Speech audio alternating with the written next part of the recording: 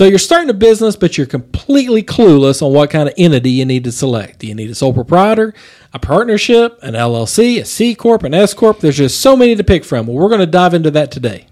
Welcome to the Accounting for You podcast, brought to you by the accounting firm of Adkins & Reynolds CPAs. This podcast is designed to provide relevant tax and accounting information to help you and your business succeed. If you enjoy listening in, please like and subscribe to our channel. Now, on to the show.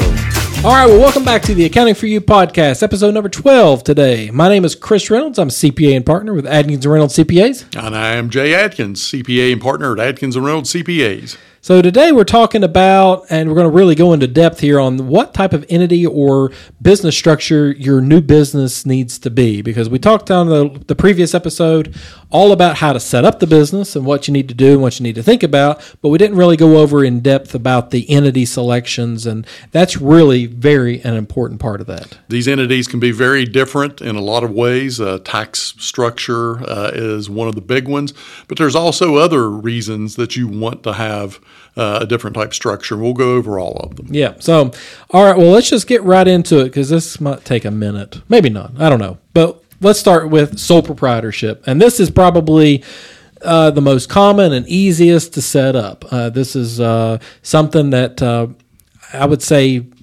50% of people probably start, wouldn't you say? So, yes. Yeah.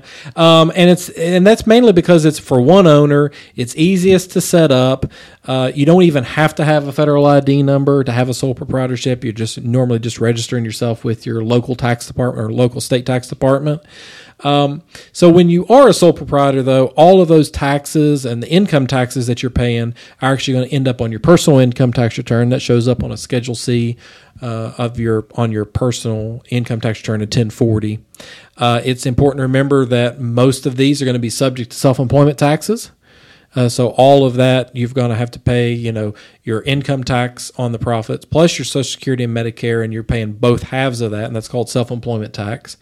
And it's important to know that owners in a sole proprietorship don't take a payroll for themselves. They actually just take ownership draws, and that's just a draw of the profits. And you're going to take those, and you're going to pay those taxes on that profit, whether you took the money or if you left it in there. Yes, when you take money out of a sole proprietorship, it's just a flat check that you're taking profits. There's no taxes withheld. You'll have to deal with the taxes in another manner. One thing I'll add on, you could be a sole proprietor that owns rental property, which is Schedule E.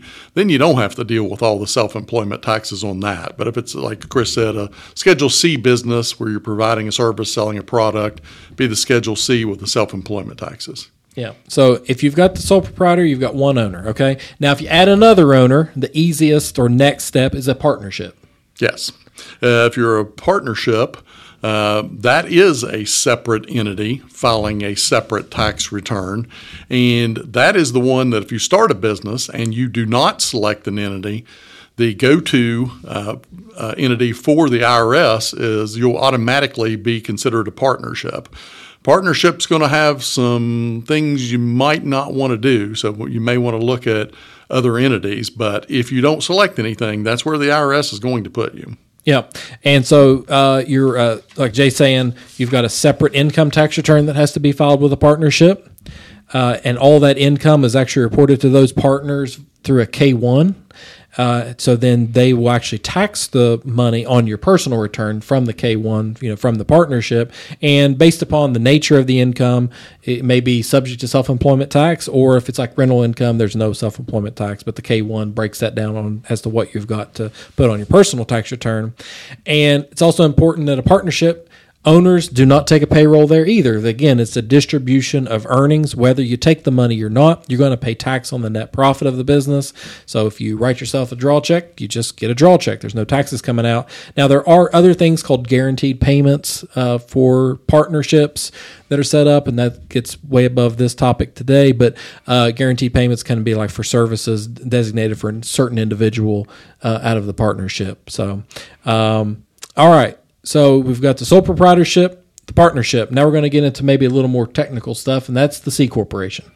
The C corporation, again, is a separate entity and has its own tax return that when a business elects, they can elect to be a C corp if they're one owner or more owners.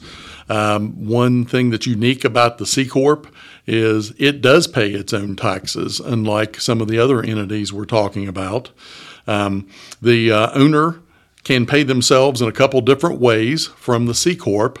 Since it is a separate tax entity, the owner can be a salaried employee like any other employee, in which there's all the payroll taxes withheld, all the employment taxes paid, just like there would be for any other employee. Or you can take out dividends out of the C corporation.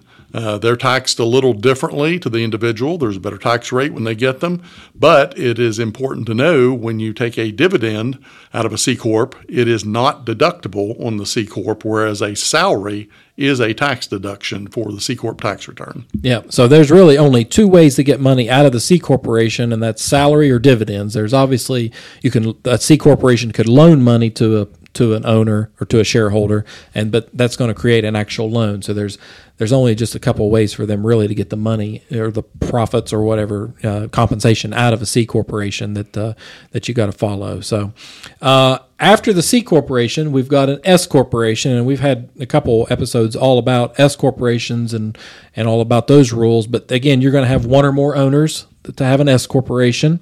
It's going to again file that separate corporate or separate entity's tax return. It's going to have its own tax return. However, all of the income is not taxed there. It's actually sent out to the individual shareholders via a Form K-1, kind of like the partnership. And then you're going to pay tax on that on your personal income tax return. The income, the net profit of that is not subject to the self-employment tax because, as we've discussed before, the owner has to take a reasonable compensation for the services that they're providing to the company. Yeah, the S corp provides us a gray area the IRS gives us that we really like to take advantage of as far as the compensation. As Chris mentioned, the owner needs to take a reasonable salary for their services, which is going to be a unique thing from each corporation to the next one, depending on the type of service, how much service the owner has to provide does provide to the S corporation. They need to be paid for that. That's a salary, has all the basic payroll taxes. But the S corp dividends, which is basically anything left over, that is basically the person's investment profit coming out of there, subject to all the federal and state income taxes, but not subject to the self-employment. So this entity provides us with an area where we can save some taxes for the owner. Right. So now the last structure we're going to talk about, and I'm sure everybody's heard a lot about it, and you see it on businesses and stuff, and that's the LLC, and that's Limited Liability Company is what that stands for. And I would like to call it like a little legal umbrella that you put over your tax structure. And personally, this is kind of my default. If somebody's coming to me, this is the one that I really like myself, the LLC, just because it's not hard to get into. It gives you a legal protection like a C corporation standalone C corporation. But it gives you the ability to change your tax structures, right? Yes. We have many clients that form as an LLC, but then will elect to possibly be an S corporation as far as taxes. That means that they don't have to initially set up as the S corporation. They don't have to pay some of the fees that are involved with officially setting up as a corporation. They have the easier setup with the LLC, but they have all the benefits of being an S corporation. Right. So if you go into a corporation solely or by itself, not through an LLC, you are a corporation, and that's what you are, and you'd be a comma Inc. And then you could maybe switch out to an S Corp, and I'm sure there's rules to get back to the C Corp, and there's waiting periods and all that. But the LLC allows you to maybe come in as a start with a sole proprietor, and then maybe change your tax structure in a year or two as your firm or as your business grows, and maybe you go to this S corporation, or you decide it's better to go to the C corporation. So it gives you a lot of planning measures where the other entities do not. But again, an LLC is not a tax structure per se or a tax entity. It is a legal entity that houses a tax structure. So it's kind of, like I say, that little umbrella over top of your tax structure. And then to change those tax classifications, there's different forms that you've got to file, and there's certain rules and when you have to file those, and we're not going to go into that today. And that's where we kind of come into, or we're looking at with tax planning for businesses and helping them of going, hey, maybe now's the time to switch that, your LLC from the sole proprietorship over to the S corporation. And we can certainly guide you in what the advantages and disadvantages of each of these entities are, because you may start out as one entity, and then a little while down the road, things change. You make more money. You're not doing as well. There's advantages to changing the entity, which we can be involved in. Yeah. So I think the key takeaway from this one is selecting an entity can be, kind of difficult to navigate, but that's why we're here to help you in doing that. But it's important to know that selecting the right entity will really set you up for success in the future, because, hey, if you're starting a business, you want to be successful. Yes. All right. And obviously we can do that, and we can help you with that. So you got anything to add to that, Jay? We help many clients with this. As I mentioned, setting up the entity, as Chris said in the beginning, is very, very important. Possibly changing the entity for tax advantages down the road is something that we would look at that a business owner might not be aware of if they were trying to just do things on their own. Yeah. So, of course, if you have any questions, be sure to reach out to us through our website or call our office with questions. Otherwise, we will see you on the next Accounting for You podcast episode. Thank you for taking time today to listen to our podcast. We appreciate listeners like you and ask that if you enjoy what you hear, please like and subscribe to our channel to ensure you receive the latest episodes as soon as they come out. If you have any questions about the topic we discussed today, or would like more information on becoming a client, please do not hesitate to contact our office by visiting arcpas.com or theaccountingpodcast.com.